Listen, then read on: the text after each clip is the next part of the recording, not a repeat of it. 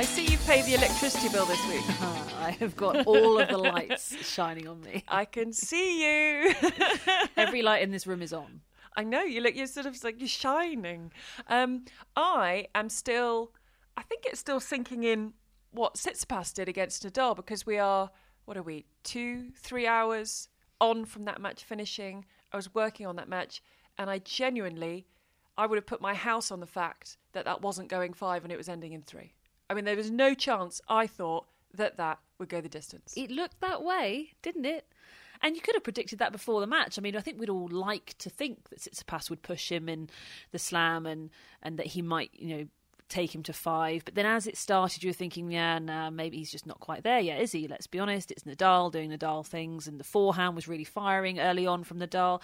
And then just all of a sudden, it was quite funny actually, because I knew what was happening, but I just kind of started getting lots of text messages saying, wait, what? wait, what? Is Nadal going to lose? Nadal's not going to lose. Is he going to lose? And then, Nadal lost? Question mark. Just had that sort of run. So you could see that it was sort of resonating. Even people who were working and just keeping up with the scores and couldn't really watch it. But what an effort, hey? What an amazing, amazing feat from Tsitsipas. So how big a moment is this in terms of the changing of the guard? Are we going to look back at this moment, and how significant is it? It's definitely a significant moment. To get a win over one of the big 3 in a slam is absolutely huge. That does not happen very often. And then to do it after being down and Nadal playing well and his forehand fizzing, as I was saying, I think that is it's hugely impressive and hugely significant, because it's so much about belief. I mean, how many times have we seen, the young guys sort of even push them or maybe not push them and just lose that belief? I mean, if you think about the Zverev against Djokovic, he just sort of lost a lot of the bite. I was a bit disappointed with it, in his game. I mean, he had flashes of brilliance in there against Djokovic, but it was just up and down, and he would just sort of switch off for a bit. And you can't do that against Djokovic. You just can't. I mean, even if you were to maintain your best possible level, you'll still probably lose. And even for Zverev. So it's just disappointing that it's like, he just kind of keeps sort of fading in and out, and you're not going to get away with that. But for Tsitsipas, okay, it took him a while to sort of to find that level and to really bring the drama. But, it was absolutely huge. It's so mental. We see these players beat the big guys in best of 3 sets and best of 5 sets. Yes, it's physical, but hey, you're talking about Nadal's had a dodgy knee for ages. He's in his mid-30s. Djokovic, okay, is fairly fit and fresh, but he's still in his mid-30s, and Federer, of course, later on. These guys in their mid-20s, physically, they have the advantage. They absolutely do. It is, in my opinion, it is all mental. So to get a win over Nadal in a Grand Slam, best of 5, I mean, absolutely, that will be huge for Tsitsipas. And it's how calm Tsitsipas stayed. He was down by 2 sets to love. I think everyone, including ourselves who were commentating on it, was saying, right, this is pretty much done now. It'll be Nadal who goes through to face Medvedev. It's how calm he stayed. He didn't get angry. He stayed focused. He was asked about it by Jim Curry at the end, about how mentally he stayed where he was meant to stay. And he said it's something he's been working on. It's something he's been looking at, because the game is there from Tsitsipas. But it was, and for me, deep in a 5th set against Nadal, you're going to get a few wobbles. He 54-second service game with 4 aces. That's what you like, isn't it? I mean, that's ridiculous. I mean, to be that strong. And yes, look, it wasn't on the first match point. There's going to be a little bit of tightening up. It's against Nadal. It's to get into the semi-finals. You've looked at Nadal. He said that Nadal for him is the best one. Out of the big 3, for him it's Nadal. He stands above the rest. Nadal there's the puzzle he's been trying to solve. Since he lost to him, I was about to say here, but I'm in Manchester, not in Melbourne. Since he lost to him a couple of years ago in 2019, it's all been about trying to beat Nadal and trying to solve that puzzle. And he did that. It's like, it sounds really naff, sound like a mum. It's a bit like a coming of age, it felt like today. Yeah, I mean, as I said, you can't understate, I think, how big of a deal that is. because it was tough physically, and there's been lots of physical difficulties with everybody, I think, in this tournament. But Tsitsipas was lucky because he, of course, didn't have to play the round before, so he was coming in fresh. But he was 2 sets down. Freshness doesn't really fine. It's helpful to get to 5, but how tough is it to get to 5 sets when you're 2 sets down to Nadal? And he says he's been working on the mental side and staying calm. I don't think it is harder against anybody. Well, it's the hardest against Nadal, is what I'm trying to say. Yeah. Because you know what he's going to do, and it is so relentless and it is so intense, and everybody is just in awe of what he is able to do, because they go on this emotional roller coaster at the other end, and he's just kind of keeps going. Next point. And just absolutely phenomenal, and just really good, because I was kind of a bit worried in that 5th that it would just be another one of the pushed him close. Medvedev pushed him close at the US Open, and they do, and they have managed to rack up some wins in the best of 3. And I recognise that, but of course this is just a little bit more epic in terms of the challenge presented to them, and most of that's mental. And it's like they just, they when they get themselves in that position where they're about to do it, and then they just can't quite. But then, as you say, 54-second game, well, that'll make you feel pretty good, wouldn't it? And he managed to get over the line, because that is the hardest thing. And 2 happy people. Firstly, Daniil Medvedev, who's back in his hotel or his accommodation, feet up. They've been on court kicking lumps out of each other for over 4 hours. He's sitting there thinking, this is great, because he took like 2 hours and 5 minutes for his straight sets win over Andrei Rublev. So he was a winner. And also, how about Roger Federer? Because Nadal is not moving to 21 Grand Slam titles at the end of this week. Yeah, but come on, it's kind of inevitable that Federer will get overtaken by both Nadal and Djokovic. Can you imagine? Teleporting back, not teleporting, time warping? I don't know. Go back. Time warping. Time traveling? Time warping. I don't know what that is. Oh, going dear. Back in time? Is that going back? If you go back, say 10 years, even 10 years, and you told yourself Federer will end up number 3 out of these 3 in terms of Grand Slams won. Oh my God, it's amazing. But yeah, Nadal's going to surpass 20, and so will Djokovic. And it's Federer might be able to nick another one, but I don't think he's going to keep up with them. But we did a little poll. There was 4 of us in our commentary room as to who will end up with the most. We had 2 Djokovic's, 2 Nadals. Who I think we probably talked about this before. Who are you going for that will end up with the most? I heard that actually. Wait, what did you say? Nadal? I said Djokovic. Okay.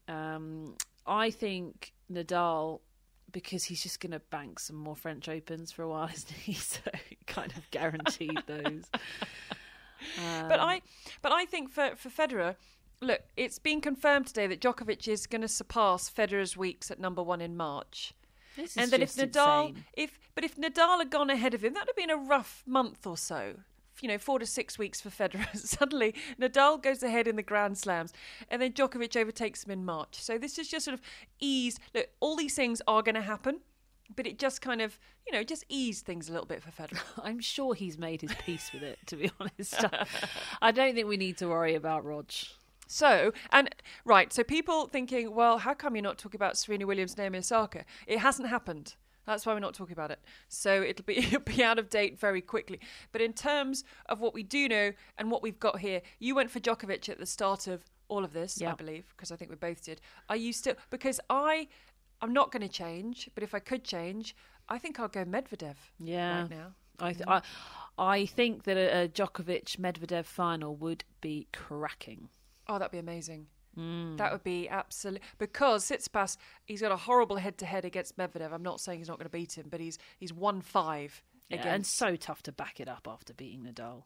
I remember an example with Dominic Thiem on the clay.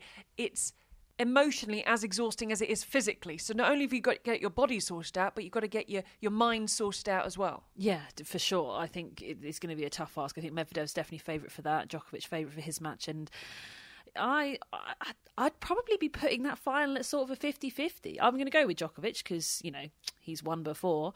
But I would say that it could go either way. Would not be surprised if Medvedev picked up his first Grand Slam. Something that's happened, so won't change, therefore won't be dated when people listen to this, is Ash Barty going out surprisingly at the quarterfinal to Karolina Muchova. It's surprising because Muchova is the 25th seed and Barty's the world number one. I know she didn't play a lot. It's due to everything with the rankings.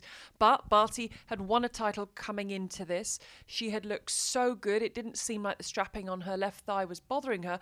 But what did bother her today, after easing to a set and a break lead, was a 9-minute legal medical timeout that Muchova took because she felt, in her words, lost and dizzy. I mean, it was so hot out there. Then afterwards, it was like Barty completely lost her way. I mean, it's incredible to be that dominant, have that break, and then completely fall away. It happens. It can be so disruptive, medical timeouts. But why does it? But how could it be that disruptive when you're playing so well? You just sat down for 9 minutes. I don't understand what can happen in that time to change things so dramatically. The adrenaline's gone. It's gone. It only takes I reckon it takes 4 or 5 minutes of not doing anything and the adrenaline's gone. And you can go out and you can serve and you can skip around and you can wrap up in your tracksuit and you can, well, she probably wouldn't have wrapped up in a tracksuit. It was fairly warm, as you said. But, in general, and you can try not to get cold, you can keep the blood flowing. But it snaps your concentration. If you're in the zone, it takes you out of the zone. Now, I think anybody who has really tried to do anything to any level will understand that you do have days where you just feel in the zone, but you can't sort of just find it out of nowhere. You can't go, right, I'm going to get in the zone now, and then just get there. Like sometimes it can be really, really difficult, and to do it out there, it's hard. And when it's gone, and then also your expectations have changed because you've been playing in a certain way, and now you're not playing like that. It's very difficult to then go to kind of work back into it. It's really, really tough. It's something that a lot of players struggle with. Some players don't care. Somebody like a Karolina Pliskova will sit there all day. She'll have a snooze. She'll have a chat. She'll have a look around. It's just not going to faze her. She's just going to get up and do whatever she does. And there are lots of players like that. But for me, it was the same for me. I hated it. I absolutely hated it. And it's why we hear about medical timeouts. I'm not saying this for Muchova, but it's the reason that players are accused of using medical timeouts tactically, because it really disrupts your opponent. Like, it really, really does. It's a very effective thing. It's something that I personally would love to see totally gone from tennis. I don't think we should. Would you? Yeah, no medical timeouts. Absolutely gone. Wow. So if someone's struggling, it could just be game over. No, I think you're allowed treatment, but just your 90 seconds or 2 minutes or whichever way they fall at the change of ends, because it's different depending on TV and stuff like that. But I think like boxing, you've got your time in between rounds, which is for us would be the change of ends, and you can go to your team and you've just got a physio there. You want a bit of a rub down, you want a bit of this, you want whatever. They can do it, and then you don't break the rhythm, you don't change anything, because for me, I didn't lose every match when somebody took a medical timeout, because that word would get around and I wouldn't have been any good. But call the physio. Yeah. But I think, I mean, the fact that it happened to Barty surprises me, because I fell into the category of the typical player that it would affect. A big hitter, steamrolling, just kind of crunching the ball away, hitting winners, feeling pretty good and in a bit of a purple patch. And if you disrupt that rhythm, it can really cause a big problem, and then suddenly they're missing and it's not working. But for a Barty, because she's so skilled, I always thought that the skilled players weren't that affected by it, to be honest. Is that because they're not running as much on the adrenaline? Yeah, they're not sort of redlining at all. They're just kind of playing. But Barty, look, she's playing at home. She's in Melbourne. She's in the quarterfinals. Of course, there's going to be a lot more of it emotional stuff. So maybe just mentally, she had been able to shut all of that out. And then by having the best part of 10 minutes to sit and think, maybe some of those thoughts started creeping back in. I don't know. So it is very effective. But I would, scrap it. I'd say you can have as much treatment as you want every single change of ends, but the change of ends are always 90 seconds or 2 minutes at the end of sets, and off we go, and that's it. So in this case, you would have been like, if Muchova after 90 seconds was still feeling a little bit lost, a little bit dizzy, it would have been done, you're out. Well, yeah, right? She can play, you carry on playing, or you then would lose a point, because you get a warning if you're not up in time. You'd lose your serve, lose a point, lose a game, and then defaulted, right? But so how does, in far as Ash Barty goes, what does she therefore need to work on? Because she also, yes, she might not think, or people might not, she didn't say anything, but people might not think it's fair. And poor old Muchova, the people in the press conference, well, they're 90% Australian because there aren't too many overseas journalists there. And then you have that virtual board with all the overseas journalists and lots of questions. What was wrong with you? Why did you take it? And she was, well, I felt lost and I called them on and it wasn't a pre-existing condition, etc., etc. And obviously she played at a better level when she resumed. But for Barty, so what would her takeaways be from that? What does she need to work on? Because you can't be allowing that to happen. A set and a break-up looking comfortable. You can't allow that to disrupt you to that degree, surely. No, and as I say, particularly for somebody who plays in the way that Barty does, she's got all of the capability to be able to sort of just steady the ship, figure things out. She doesn't need necessarily the adrenaline and the blood flowing. I mean, I don't really know what she does. I don't think that it is something I've seen before from her. It's not something I would expect to see from her again. And I think you probably would chalk it up as a bit of a mistake, like just a lapse in concentration. You didn't deal with those 9 minutes in the way that you normally would have, or that you should have. Maybe you fell into the trap of thinking the match was done, or whatever it is. And all those things you can't do. And it's just about being more disciplined in those moments. So maybe she can practice them. Maybe she'll get a lot of practice, because maybe the rest of the field will go, I might try that against Ash Barty. And every single match she plays for the rest of 2021, there's going to be trainers called out at all sorts of times. So she might get good practice at it, and she might be an absolute pro by the end of the year. You never know. But I don't think it's any reason to panic. I think if you're an Ash Barty fan, it's disappointing. If you're in Ash Barty's team, it's disappointing, because she probably just let it slip a little bit there. But that's how it goes. Has it surprised you the amount of injuries we've seen, especially upper body injuries, or were you half expecting it because of everything the players were going through with the quarantine to be able to play the Australian Open? Yeah, it's kind of half expected. I think we were talking about this even back before US Open, well, before Australian Open as well, in that I didn't really think that the standard was going to be any lower, but it was just that physically it's going to be pretty demanding to go from 2 weeks of quarantine, or at the US Open we're going from no matches to matches. And yeah, the injuries seem to sort of fall into the categories that you would assume. There's no way you can practice your serve in a hotel room. And also with limited time on the court, you're not, I think you're going to be wanting to be hitting, you're going to want to be live, especially you're going to want to be exercising as well, because you're trapped in a room. And when you just practice serves, you're not getting the blood flowing. You're not, sometimes it can just be a bit of not a stale practice, but it has a very different feel about it. You very rarely, if you want to feel good about your game, you're just going to hit up and down the middle loads. You're going to just drill loads across court, do some running side to side, play some points, and you're going to come off buzzing. But if you go and you serve, you might be sort of like, yeah, I'm happy with my serve, but it's not really sort of lifted you in the same way. You just don't get the juices flowing. And as I say, also with people with limited time, they want to get out and exercise and sweat, because it's hard to do that in the hotel room. So I think people just were not serving very much. Then you got obviously the hard quarantiners who were not serving at all. So you got a lot of ab pulls or tears or whatever it is, because that motion is hard. It's tough going on the body. It's very, very physical.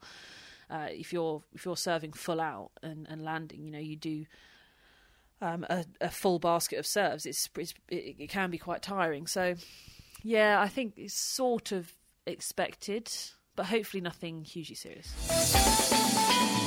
With threats to our nation waiting around every corner, adaptability is more important than ever. When conditions change without notice, quick strategic thinking is crucial. And with obstacles consistently impending, determination is essential in overcoming them. It's this willingness, decisiveness, and resilience that sets Marines apart. With our fighting spirit, we don't just fight battles, we win them. Marines are the constant our nation counts on to fight the unknown. And through adaptable problem solving, we do just that.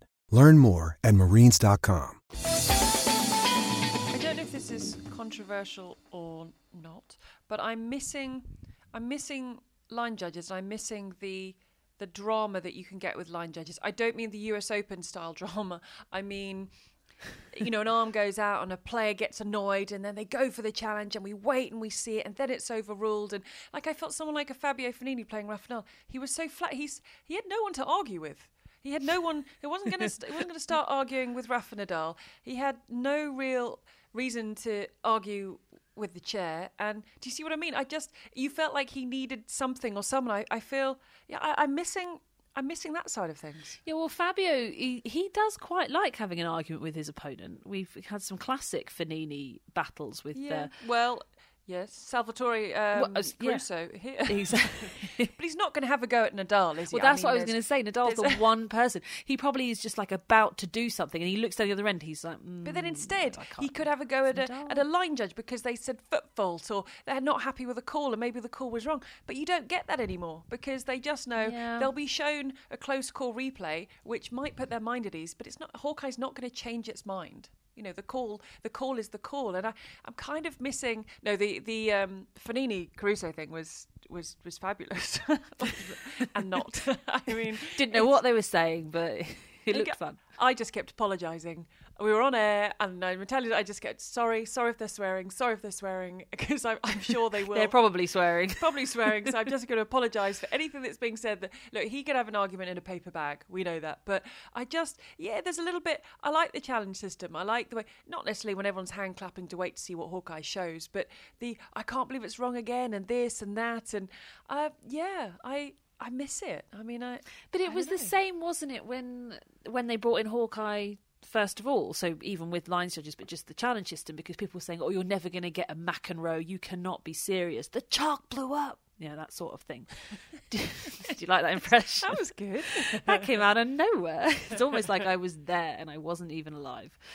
But I don't know. Do you feel like just having the challenge system before took that element away as well? Because that's what people were saying. Oh, it just takes away the drama.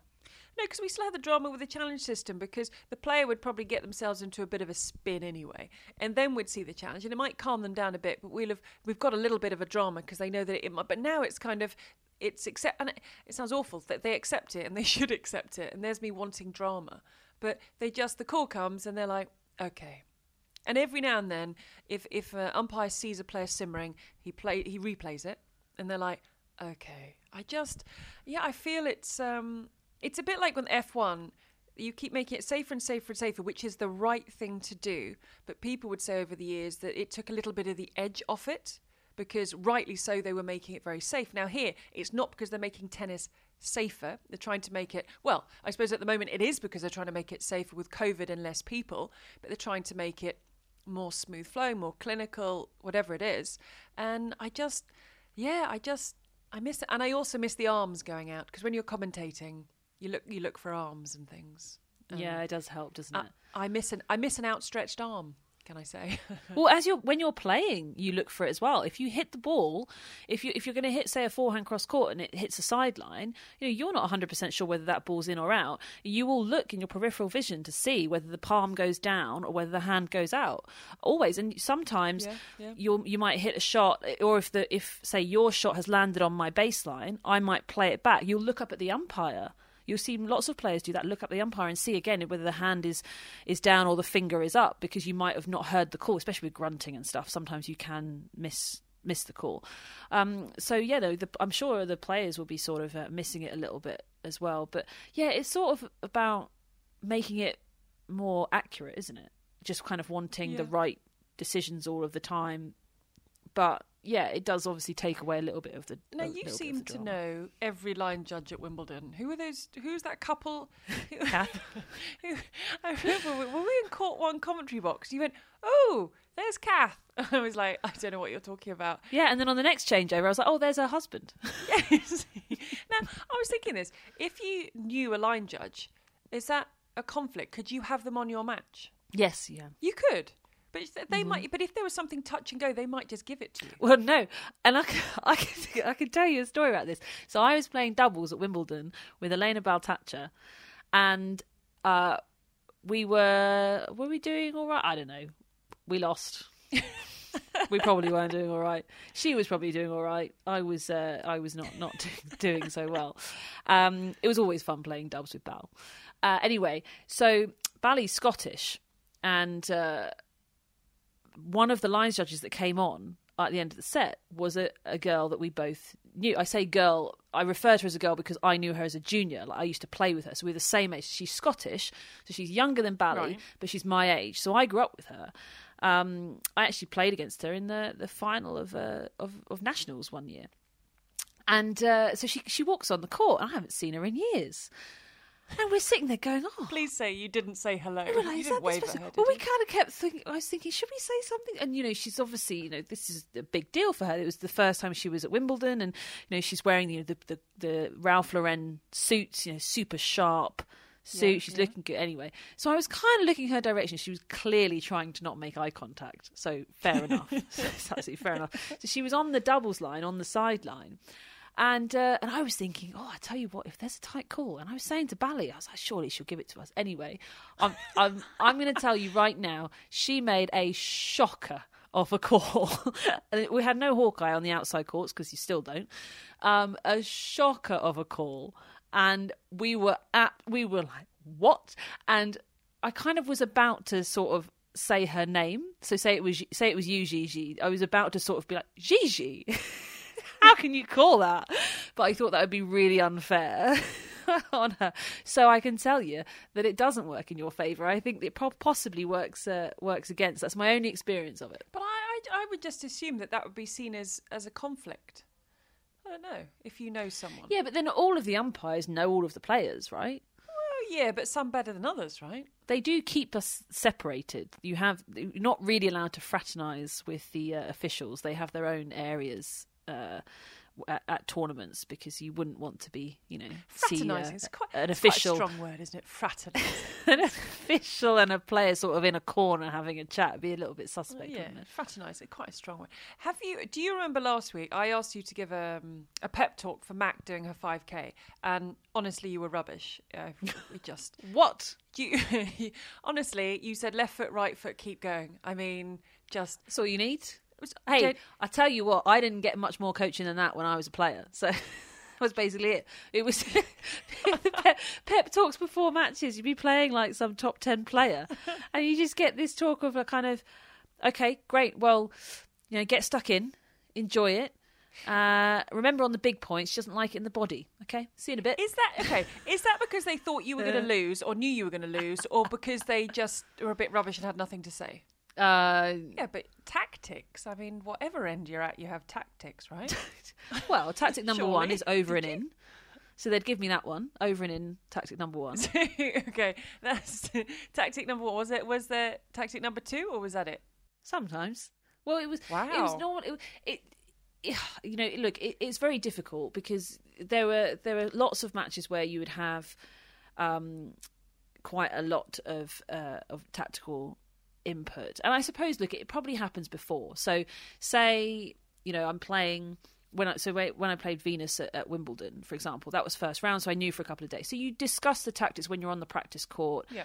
and then but the pre-match talk often back then, I hope it's different now because I don't think it's very good. Often would have been something like, "Okay, great. Remember, you've worked really hard. Enjoy yourself. Get stuck in." And Right. and then it would just be like, as I say, kind of, remember on the big points, she doesn't like it high on the backhand or something like that, and off you go. Wow. That's it. Okay, and that's it. So, well, at least we know where you get your coaching talks from. And I afterwards said if I was paying those people. I don't think you got enough for your money when it came to pep talks. And poor old Mac, I can't believe she made it round her 5K. But the reason I tell you is I don't know if you've seen this on social media, but used to be a runner, one of our loyal listeners, has put together a video of that part of our conversation. Of you basically over pictures of you of that whole conversation and you saying left foot right foot and then at the end me saying you're fired with lots of graphic. I mean, people can find it on our Twitter feed, but I think he admitted he was very bored when he did that. Amazing. But I that love was it. I can't believe that probably the worst thing you've ever said on any of our podcasts that lasted about 15 seconds has been immortalized in a video. What are you talking about? It just wasn't motivating. It's just sort of, I don't know. Just say how it is, don't I? Really? Yeah, no, you do. It's running. What more do you need to do? One foot in front of the other. Keep going. Yeah, but you need a kind of, come on, you can do it. You're good. You've got this. All that kind of stuff. Yeah, well, I can get on someone else. Yeah. See, hire me next time, not her. Right. Something I want to talk about is scheduling, and weirdly, this affects both us and tennis players to a point, because if we're looking at the tennis schedule, a lot's being said now about what happens from here. From Novak Djokovic recently said he believes in sort of there should be big bubbles.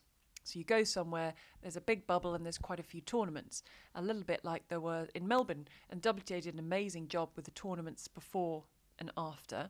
So he thinks, well, let's do bubbles. He said, because if people have to quarantine like this again, a lot of them are going to stay away. Now, no country's saying that they would have to go through what they did in Australia, but there are different rules in different places. For instance, currently, Singapore, the reason I think nearly everyone from the top 100 has pulled out is because they found out, and I learnt this from Dom Inglot because I was asking about his schedule. And he said, well, I was going to go to Singapore. He said, but we found out if we test positive for COVID while we're there, we get taken to a government state facility and quarantined for, I think, 22 days. Yeah, no, I wouldn't go either. So would you? No, absolutely not. But so everyone pulled out. And then Dom was saying another option for himself and his partner, Luke Bambridge, was to fly 45 hours to South America for a tournament. So you've got risk getting COVID and being locked up for 3 weeks, 45 hours to South America. They'd missed a deadline for a tournament in France when at the time they were saying you had to isolate for a week and then there was an exemption and you don't, I think it was the Montpellier, then you don't have to now.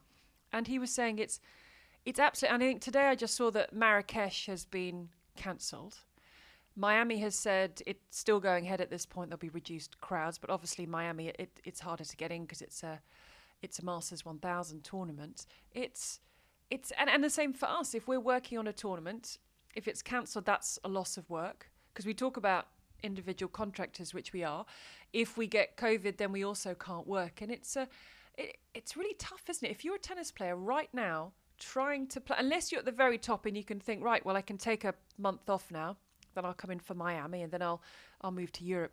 It's very difficult to make any kind of plans. Yeah, it's really, really tough. I mean, scheduling at the best of times is really, really challenging. So to add in this factor, it's going to take a lot of thinking. So I hope that I'm sure they will be, that the tours will be pretty lenient with players and what they can and can't play, because, of course, we normally have mandatory events and, playing a certain amount, and I think everybody's got to make the decisions individually, and I don't think you can really hold it against anyone for deciding not to go to certain tournaments. So, I mean, look, all of the tournaments are just going to do what they can, but it's like we've said from the start, right, this is bigger than tennis, and it's the same down in Australia. I mean, it was a bit worrying when we kind of got those reports of positive cases in Victoria in Australia, and that there was going to be a snap lockdown. How would that affect the tournament? And very, very lucky that the tournament was able to continue on, because you could totally understand if they had said no, like, you got to stop now, wrap it up. That's about it. You can all have a little bit of the trophy, and that's all they can do. So it's going to be very, very difficult for players. They just going to have to try and work with, and also the rules are going to be ever changing. Yeah, it's changing in every country all the time.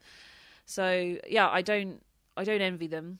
It's going to be a challenge. And for some of the players, talking to Naomi Brody, and she's over in South Africa, and there were back-to-back tournaments out there, and her brother's out there as well. And I'm kind of saying, is it worth it? Because obviously South Africa is a country like we are at the moment, where infections are high, and a lot of people, don't go there at the moment. COVID's high. And I was asking Dom, is it worth it, trying to figure this thing out? And they're both like, yes, because they need the points. Because at the very top, we know till March rankings stay as they are. But, Dom's like, I'm in a position when I can't not play, because he's looking for points to get his ranking up, and people are trying to make money. And you might fly all this way to get to the final of a tournament to end up with a couple of $100. I think Naomi was paying like $140 a night or something for her accommodation, and I think the prize money for doubles was only $300 to be shared between the two. It's really difficult at the moment, but people are having to play to earn money to get the points. The ranking system, it's due to go back to normal in time for Miami in March. Do you think that should be extended, or do you think it's right that we go back to some kind of normality? I know this is a really, really rubbish answer, but I just don't know. I think when it comes to rankings, so many small factors can really, really impact the rankings. We've talked a little bit about the distribution, the differences between men's and women's in terms of points, and how that impacts the way that people move in the rankings. So I think it's absolutely the decision for the people who sit down, work out the numbers. They will go through every scenario and they will work out what that means for the rankings and which one works the best. And I can't really comment because it's going to be unfair on someone, isn't it? Because there are some players who are, have barely played. So the Australians, the ones that live in Australia, have barely played through, or didn't play through almost all of 2020. And there are others that played loads. Somebody like a Dominic Thiem played all the time through 2020. Like, it's going to be unfair on somebody how it works out. Hopefully they just don't get penalised. Because with mandatory, so Miami's a mandatory event, for example. That means that if you don't play, for whatever reason, if you're injured, it doesn't matter what the reason is, it could be totally legitimate. In a normal year, if you don't play, you will get a mandatory 0. So the points that you score from Miami have to count towards your ranking, and your ranking is comprised of your top 16 events if you're women, and top 18 events if you're a man. And so Miami has to be one of them. So you either go and pick up as many points as you can, or you don't go and you take a 0, and one of those spots will be a 0. So even if your 17th best tournament as a woman is, scores you 100 points, you can't have those 100 points because Miami has to be there as a 0. So I would hope... And do you know what? They might have already announced it. It might have been something that I missed, because it seems obvious to sort of take the mandatory element away and say, look, you don't have to come, because they only do that to give the tournament the status, to say you've all got to turn up here. Like, this is that big that you cannot just pass on it and think you're going to get away with it. Like, sure, sometimes Serena passed on Indian Wells for a long time. It was a mandatory event, and it's the same for the men and women. So the point is to secure the field, because that means they can invest more in the money, and you can get these huge events like Indian Wells and Miami. It makes total sense. I think it's absolutely fine in a normal year, but you would think that they would take that away for this. And as I say, they might have already done that, and I've just missed it. What about bubble life then? Because Djokovic is saying, let's stick the big tournament with a couple of smaller ones around it, like in Melbourne. But then what you would see then, I imagine, is a lot of the smaller tournaments suffering, because they would disappear and everyone would go to these tournaments within the bubble. I don't know, you stick Madrid and Rome at Roland Garros, or at least you stick Rome at Roland Garros, or you put some other smaller tournaments around it. Is that possible, the way forward? Do you believe in the near future, or is that not the right answer? You kind of imagine so around the slams. It just sort of makes sense. They've got the facilities to do it, like we've seen with Australian Open. I mean, how many tournaments do they have happening at the same time? That's brilliant. I think it was brilliant. It's just amazing. I mean, the place must have been like a zoo. But, we saw that, the order of play. I mean, that was absolutely that was crazy. But, that can be done. I mean, the Cincinnati in New York worked absolutely perfectly well. It seems like around the Grand Slams, you could probably have a couple of weeks of lead-up events, so that people would essentially be there for a month, 4 or 5 weeks, if they had to quarantine before starting, and they could get that chunk, and that would be nice. I mean, it would mean completely rejigging the schedule, not necessarily the slams, but in terms of what's capable. You're going to have a big issue when it comes to the grass, though, because the grass wears out, so you can't do 2 weeks' worth of events before Wimbledon, at Wimbledon.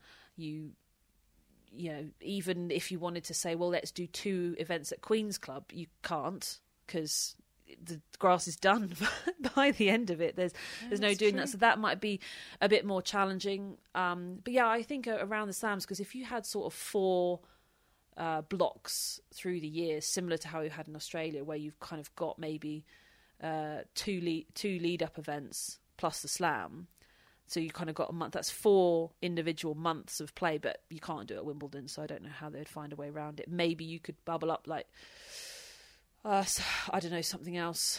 I don't know, maybe Madrid could be played in Rome and you can have 2 weeks in Rome or something like that. I think it would only work with the very, very top tournaments. It's tough, isn't it? I mean, this is difficulty facing the tournaments, the organisers, the organisations at the moment. And you've got a bunch of players who are about to spread out from Melbourne. They're about to spread out.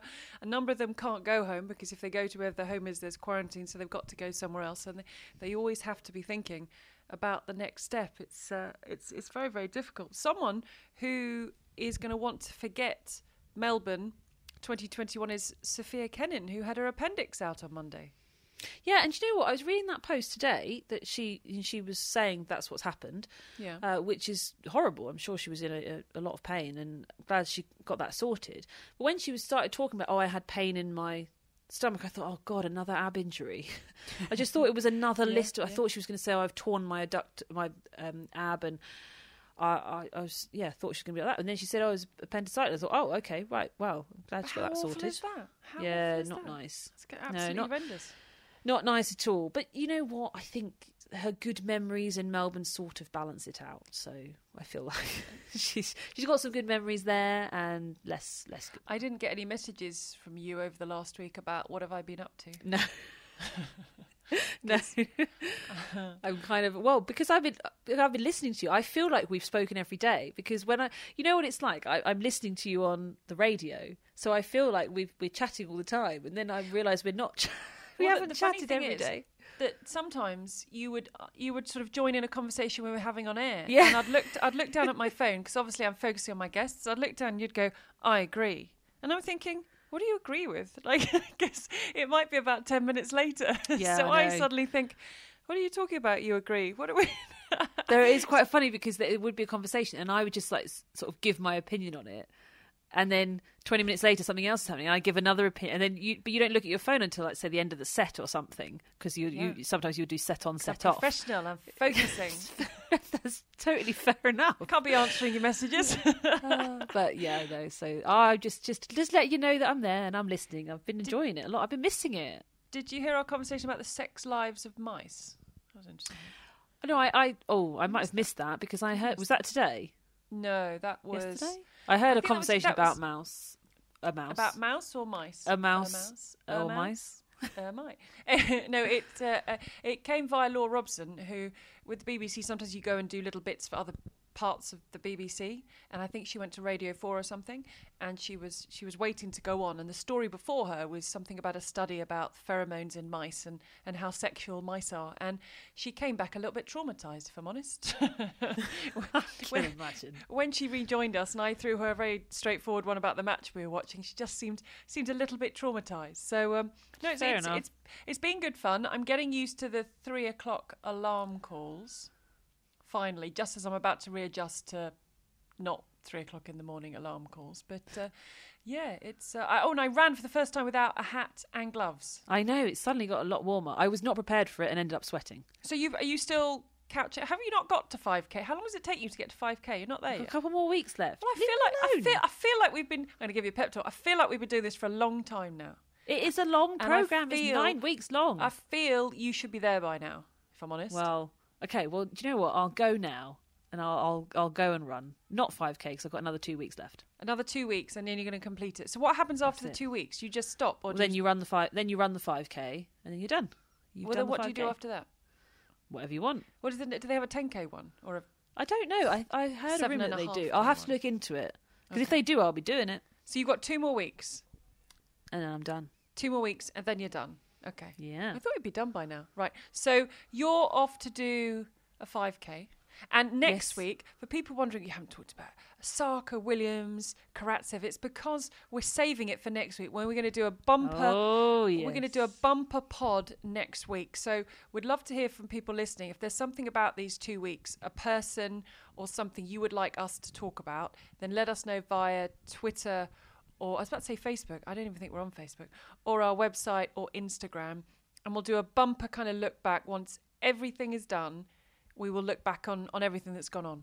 Can't wait. It's going to be so good. I can't wait to talk about Karatsev and all sorts. Osaka, it's going to be amazing. And homeschooling's going to be back on the agenda because it's back on my agenda for at least another couple of weeks. Oh, so much to get stuck into. So much. Right, enjoy your run. That's my pep talk. You can do it. Come on, Cavaday, do it. There you go. There you go. All There right. you go, see? All That's right. motivational. All right.